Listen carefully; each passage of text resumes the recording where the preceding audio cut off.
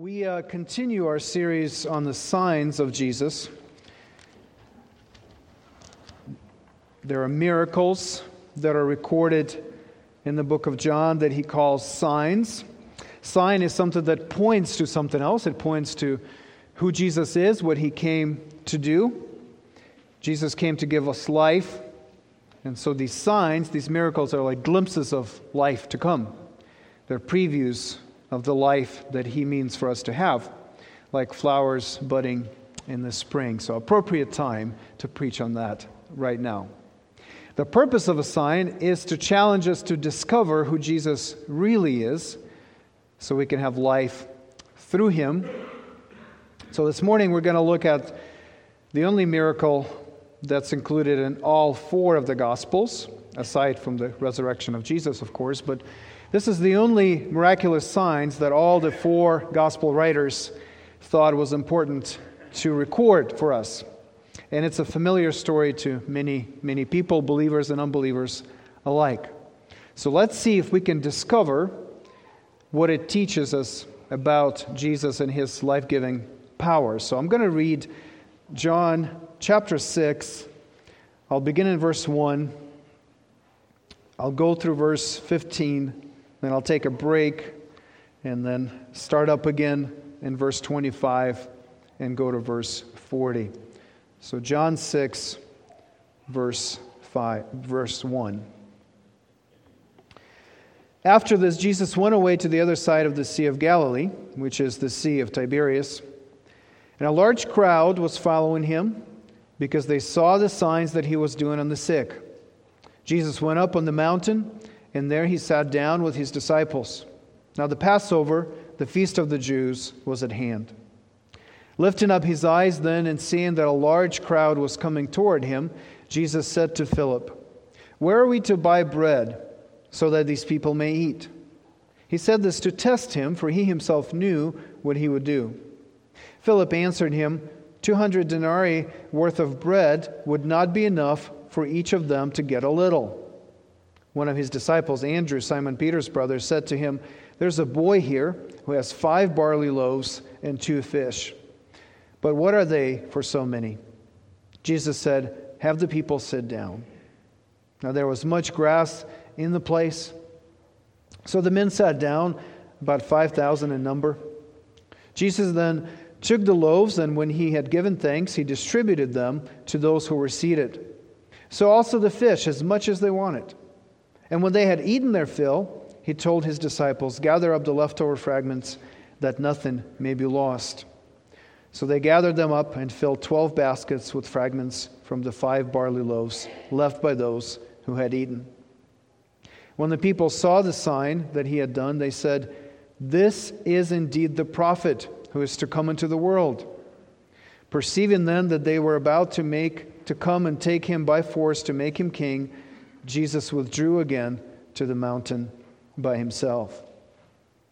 And then we're going to pick it up again in verse 25.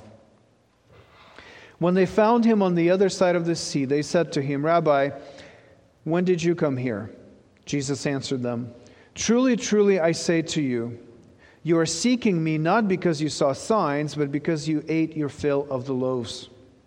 Do not work for the food that perishes, but for the food that endures to eternal life, which the Son of Man will give to you.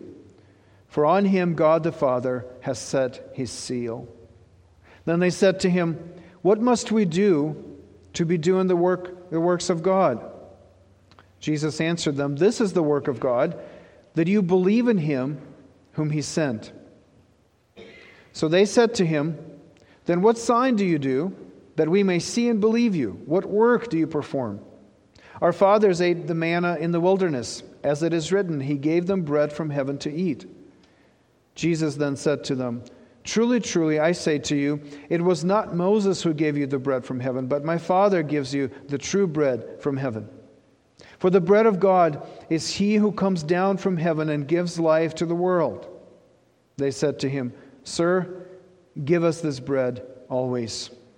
Jesus said to them, "I am the bread of life. Whoever comes to me shall not hunger, and whoever believes in me shall never thirst. But I said to you that you have seen me and yet do not believe. All that the Father gives me will come to me, and whoever comes to me I will never cast out.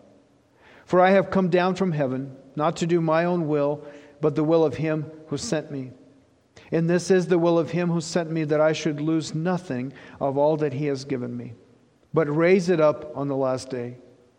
For this is the will of my Father, that everyone who looks on the Son and believes in him should have eternal life, and I will raise him up on the last day. This is God's word. I'd like us to first observe what happened, primarily in the first 15 verses. And then I'd like us to understand what happened as Jesus himself explains it to us. He gives us a commentary on this miracle. And then finally, I'd like us to believe what Jesus says as we will come to the Lord's table together and practice what he taught us. All right, let's observe first. And I'd like us to look at these 15 verses that describe this miracle. And I'd like us to especially be careful to notice what John the writer wants us to notice. So what are some of the details, some of the things that he puts in here to draw our attention to them, which are significant, of course, because he's telling a story for us. So let me share some observations with you. First, this is an obvious one, but let's not overlook it. Jesus provides food for the hungry. Jesus provides food for the hungry. He sees that the people are hungry, and he feeds them. He gives them food to eat. He satisfies their hunger. It's not the only time that it happened. All over the Gospels, Jesus meets somebody in need, and he helps them. He meets somebody who's hungry, and he feeds them. John wants us to see this intersection of our need and God's provision, because this is where God works. Our need now met with God's provision. This is how God works. We are hungry, but Jesus can satisfy our hunger. We are needy, but Jesus has the resources and the will and the desire to provide for our needs. Don't miss the obvious here. Jesus sees you in your need, whatever your need is. Jesus sees you. He knows your need, and he means to provide for you. He has a compassionate heart. When Jesus sees somebody struggling, when he sees somebody hurting, when he sees somebody in need, he naturally is drawn to them. And look at how he provides. Once everyone has eaten, and it says that they can have as much fish as they want, right? Jesus has his disciples gather up the leftovers, and they fill 12 baskets with food. Jesus provides more than enough. More than enough. And we see that, by the way, throughout the scriptures, that when Jesus does something, it is frequently over the top, more than people ask for. His provision is abundant. Better than expected.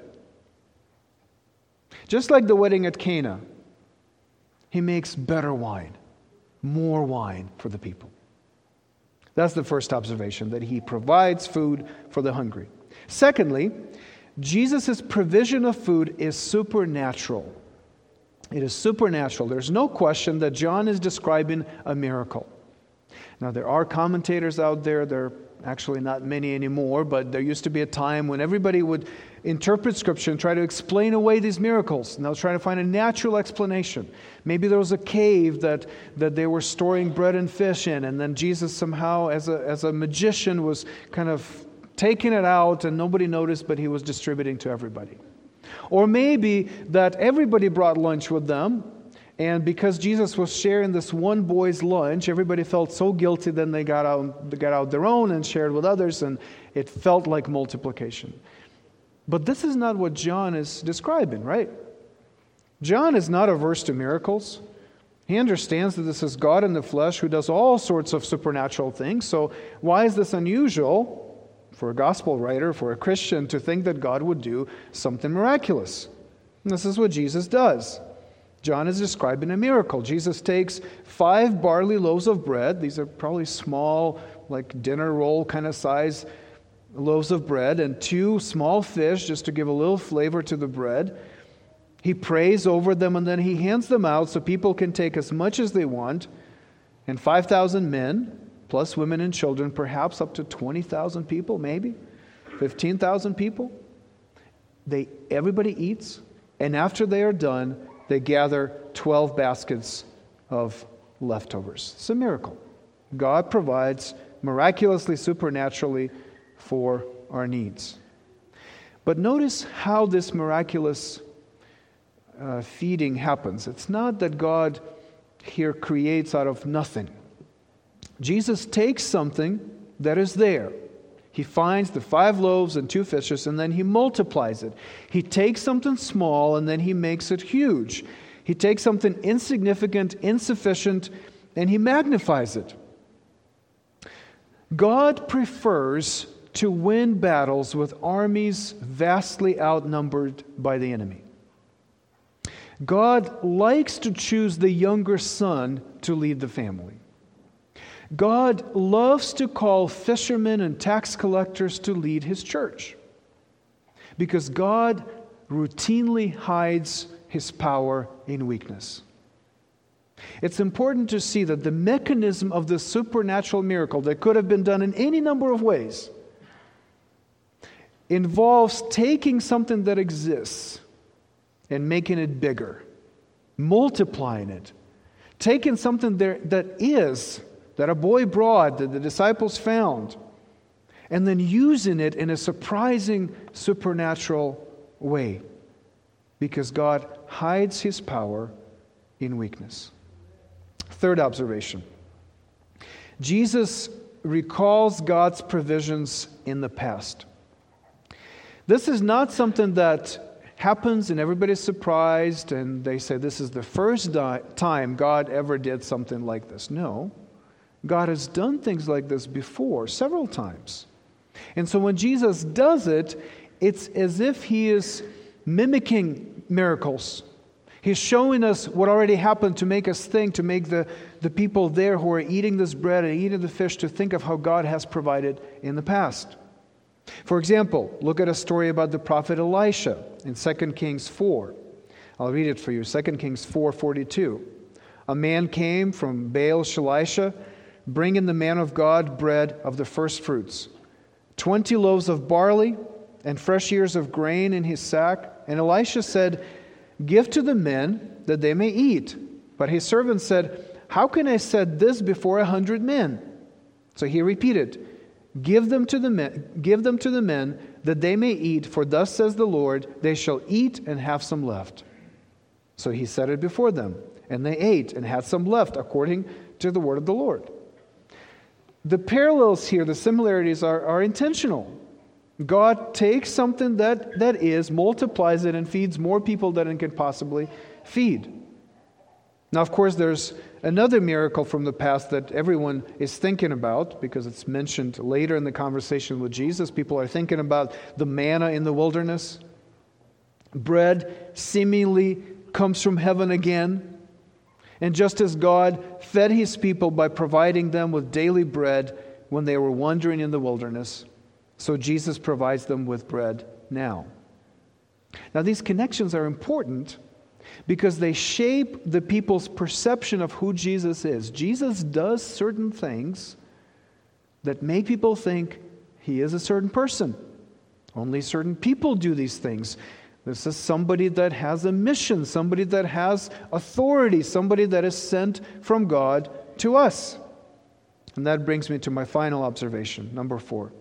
Jesus is perceived as a promised divine provider. So all these things, how he does it, by multiplying, that he feeds the hungry, that he recalls these other miracles in the past, make people think this is somebody special.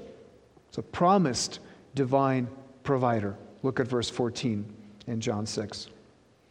When the people saw the sign that he had done, they said, "This is indeed the prophet who is to come into the world." This is the prophet, this super prophet that is promised to Israel. Now they're thinking about a specific prophecy given to Moses by God in Deuteronomy 18. Deuteronomy 18 verse 18 says, God speaking, I will raise up for them a prophet like you, prophet like Moses, from among their brothers, and I will put my words in his mouth, and he shall speak to them all that I command him. Moses was finishing his ministry, and God promised that somebody greater than Moses was going to come. Somebody who will have a similar prophetic ministry, a similar authority, but greater than him. And people who read these passages connected them to the Messiah. Somebody is coming. Somebody better than Moses. Somebody greater than him. Somebody with greater authority, whose words will be true, who will speak on behalf of God. And so when they see Jesus doing what Moses did, they're thinking, this is someone greater than Moses. This is somebody that we've been promised, this prophet that is now coming.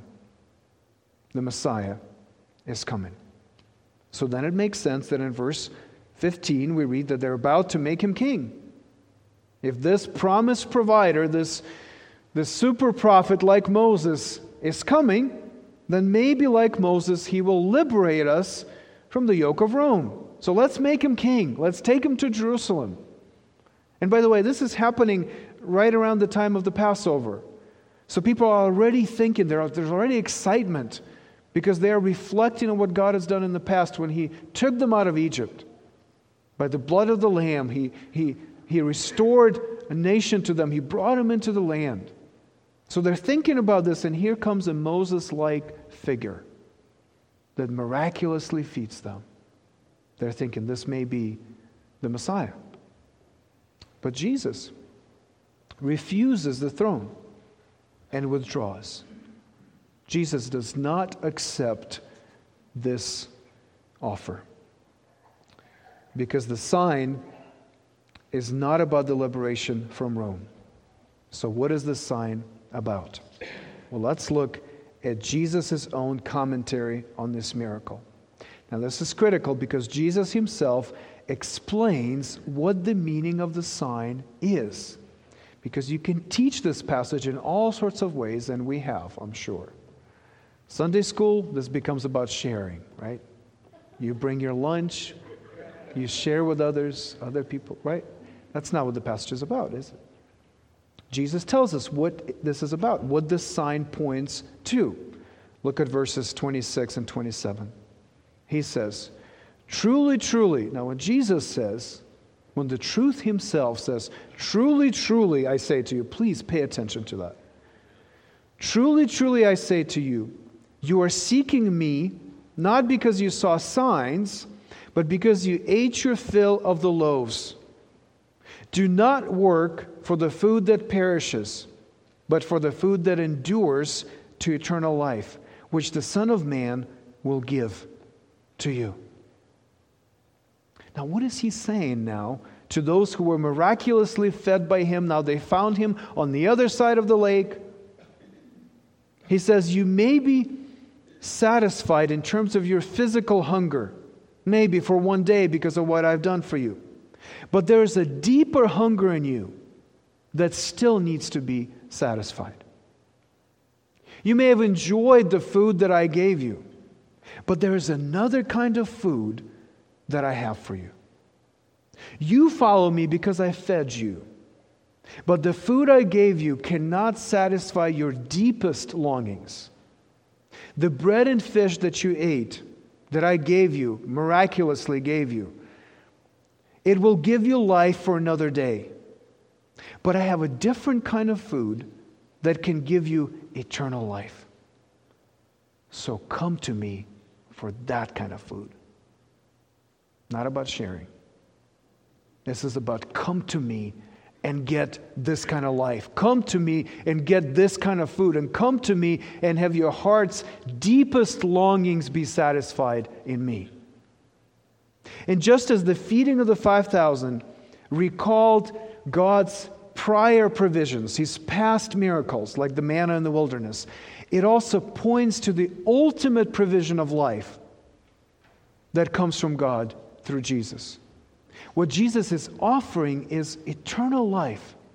He's offering the life of God to us.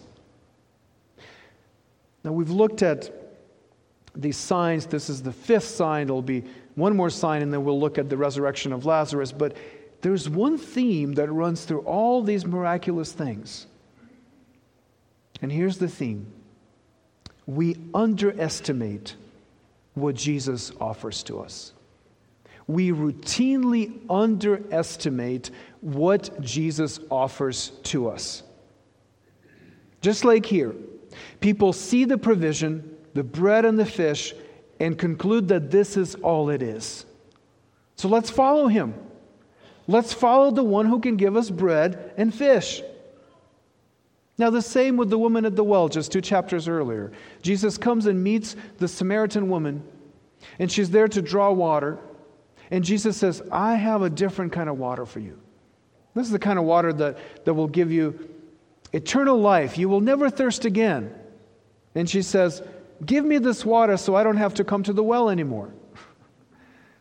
She's thinking, there's some miraculous water that can satisfy my physical thirst anytime I want, and I don't have to go get it.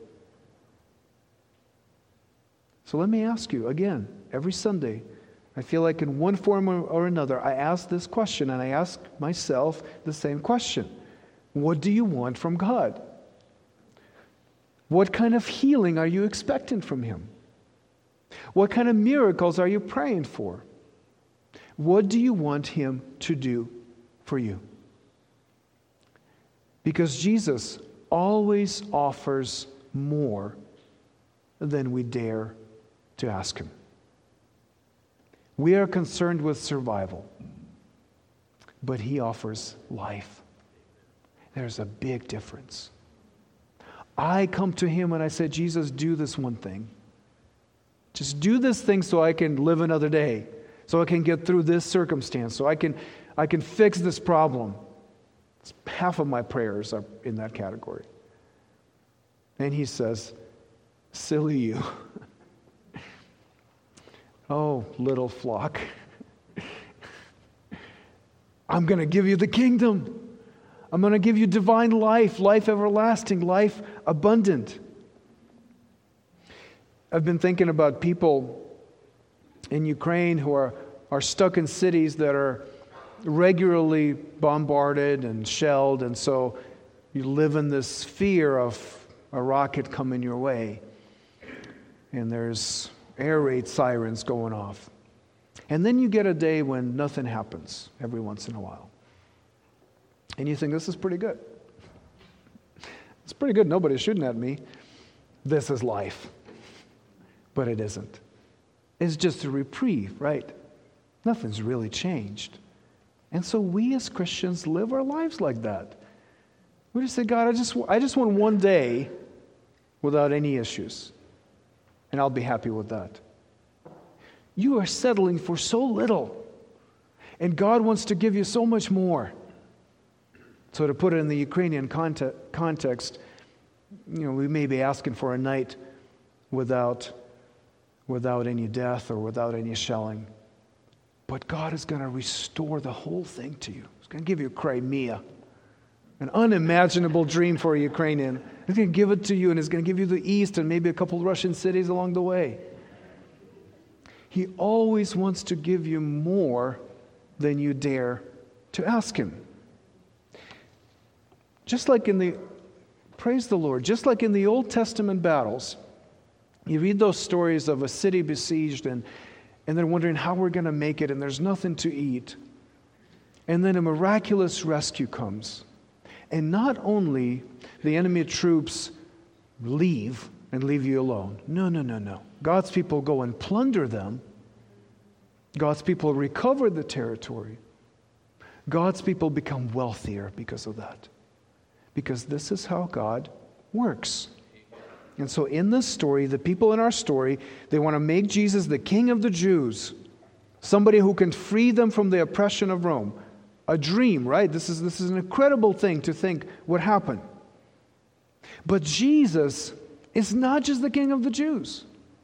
He's the King of Kings and the Lord of Lords. And before him, every knee will bow, not just every Roman knee, but every knee will bow and every tongue will confess that he is the King of all. He comes to free us, not just from our sickness or our poverty or a problem relationship. He comes to free us from the oppression of sin and death, to deliver us from the rule of the flesh, the world, and the devil. Amen. I can't think of anything bigger than that. But I think there is more. I think he means to do even more than that. It's not just the physical hunger that Jesus wants to satisfy. Of course he wants to do that. He sees your need and he wants to help you. Of course he does. But he wants to provide for your existential, for your spiritual, your deep in your bones kind of hunger. That thirst for life that you don't know what to do with in this world. He wants to fulfill the deepest longings of your heart. Longings for a true home. Longings for real lasting joy. Longings for a true family. For justice. For rightness of the world. Longing for rest. Longing for glory. These are all in our hearts. And they're placed there by God because he means to satisfy them. I love the way Malcolm Muggeridge describes his conversion, this hungry soul who found the food that satisfies in Christ. This is how he talks about his conversion. And he gives us, again, these are glimpses, but they tell us about the kind of longings that God means to satisfy. Muggeridge says, a sense of homecoming, of picking up the threads of a lost life, of responding to a bell that had long been ringing, of taking a place at a table that had long been vacant. This is conversion. This is coming to God. You realize this is my place. This is my home. This is my family. This is what I've been meant to do. And then you come to him and those things start falling into place and you realize this is it. This is what my heart has been longing for. All these years, through all these struggles, I thought I had these problems, but my heart is made for something much, much bigger than I dared to believe. C.S. Lewis puts it this way: the sense that in this universe we are treated as strangers, the longing to be acknowledged, to meet with some response, to bridge some chasm that yawns between us and reality, is part of our inconsolable secret. And surely, from this point of view, the promise of glory becomes highly relevant to our deep desire. For glory meant good report with God, acceptance by God, response, acknowledgement, and welcome into the heart of things. The door on which we have been knocking all our lives will open at last. This is what Jesus is talking about. He's talking about glory. He's talking about eternal life. He's talking about abundant life. He's talking about the food that endures to eternal life. Is that what you're seeking? Is that what you want from him? Because this is what he's offering. This is what he came to give you. And we are just too easily satisfied with small victories, loaves and fishes kind of stuff. Now, as he explains it to the people that found him on the other side and want more food from him, and they're starting to understand it to some degree, and they say in verse 34, "Sir, give us this bread always." And here's how Jesus responds in verse 35. I am the bread of life. I am the bread of life. Whoever comes to me shall not hunger, and whoever believes in me shall never thirst. Now, notice what they're asking. They're asking, give us this bread that can satisfy our deepest hunger, our deepest longings. Give it to us. And Jesus says, I am the bread. I'm not giving you something apart from me. I'm giving you me. Jesus says, I am the provision. Not only am I the promised divine provider, I'm also the provision. I am what I am bringing to you. I am here because I am the bread. It is I who satisfies your deepest longings, is what he's saying. I am the food that can bring eternal life to you. I am the family. I am the home. I am the joy. I am the justice. I am the rightness of the world, and I am the glory you long for. This is an incredible statement. Because when Jesus says, if you want this bread that satisfies, I am the bread, you have to take me, there's no distance anymore between them and him, between us and him. There's no distance. You can't get any closer to him. He is the provision. He is the food that gives you life.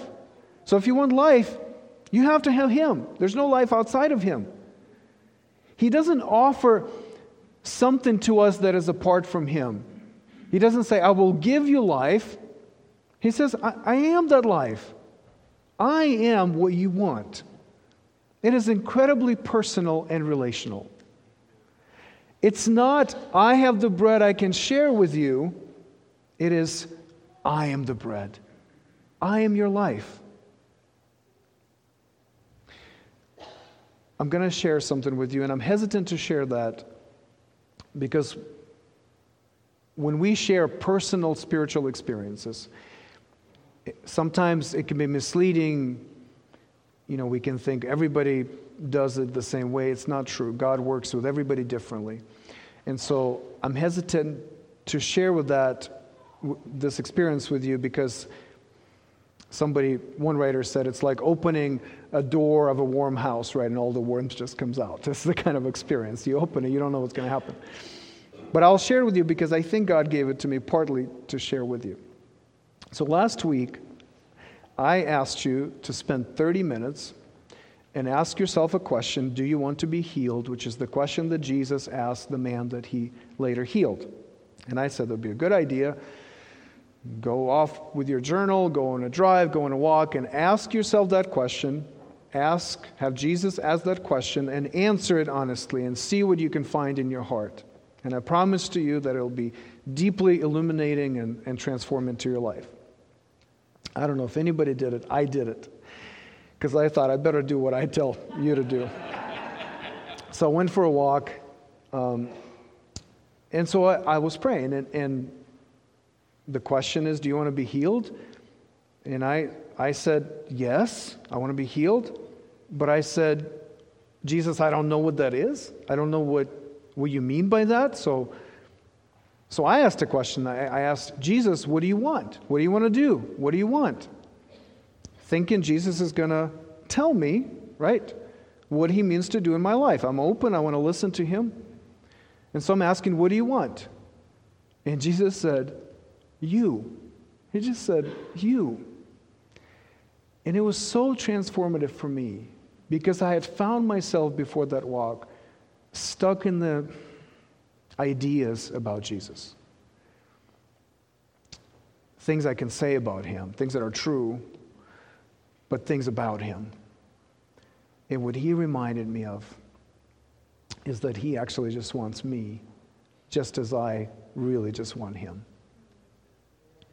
He's the bread. This is what he's doing here.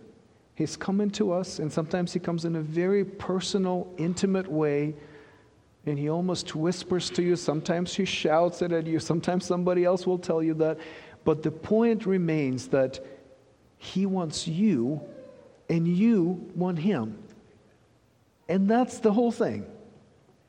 And through that relationship, through that no distance kind of connection with him, nothing in between, it's just you and him, and there's union between you, and through the Holy Spirit you're becoming like him even as he became like you. When you're experiencing that, life flows to you. Life. This divine life, this life you couldn't imagine existed. Life that touches these deepest things in your heart and transforms you. Yes, gradually, of course. Lots of things to be healed in us still. Lots of blessings still to experience. But it's happening. It's happening to the point that we can say, Christ, who is my life. Because you can't separate life from him anymore. Now there's one more thing I want to say about this commentary that Jesus gives us. It's implied in our passage, and it becomes much more explicit as you read the Gospel of John, because in the Gospel of John, just like any other gospel, the direction of the story is towards the cross. And so they're building, and John is building until he's going to get to the later chapters, and he's going to tell you what happened to Jesus on the cross. Now, I already mentioned that Jesus uses something small, 5 loaves, 2 fish, and he makes it into something big, food enough to feed as many as 20,000 people. So he hides his power in weakness.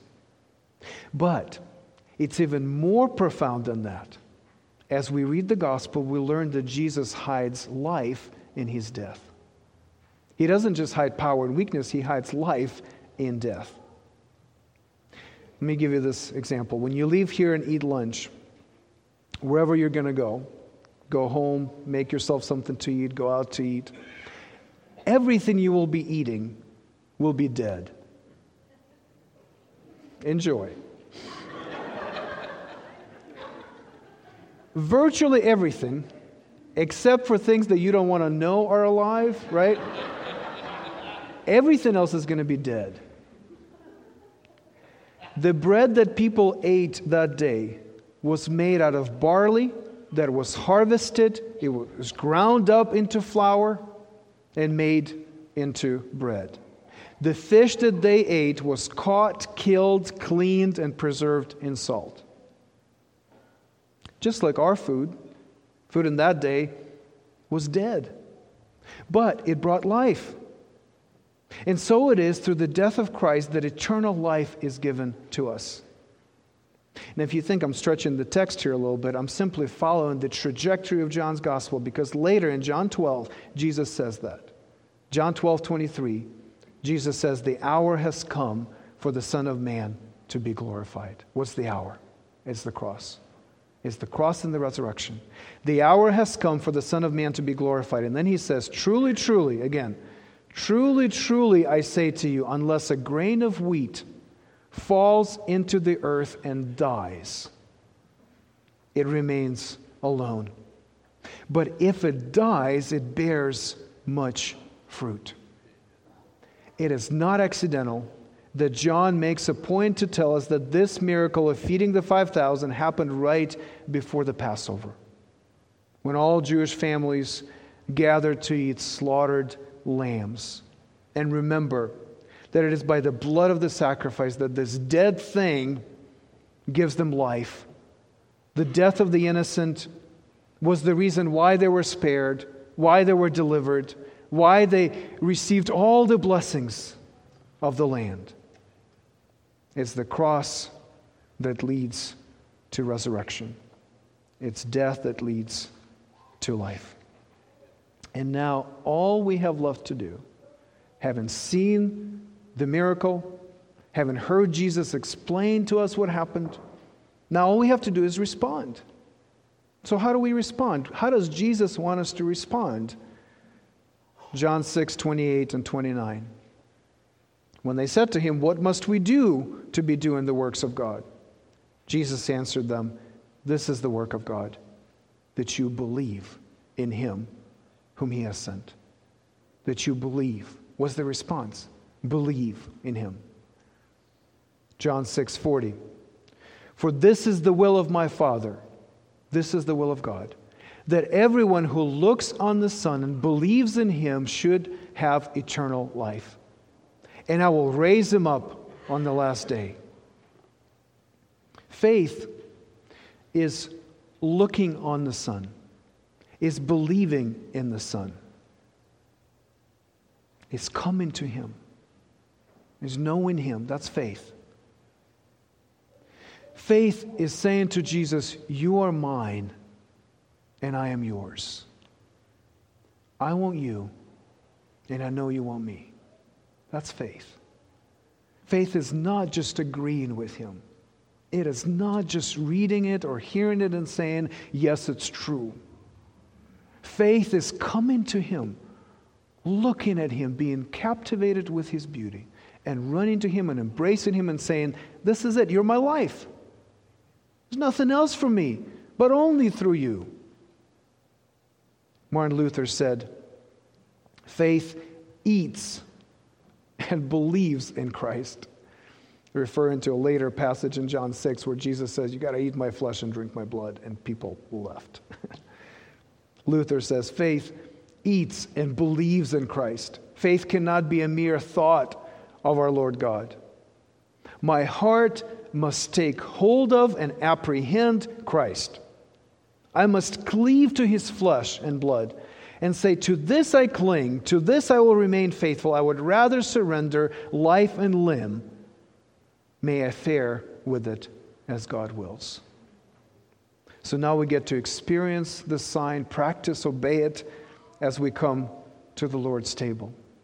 Now we're going to confess our sin together and receive assurance of pardon, and then we'll come to the table. And as we come, if you have Jesus, if he has you, you are welcome at this table.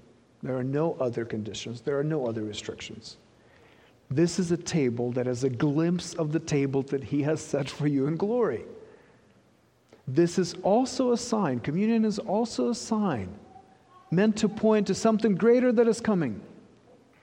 He wants you to think about that. He wants you to ask for that, to expect that to happen. So as you come to the Lord's table in just 1 minute, think about Jesus as your life.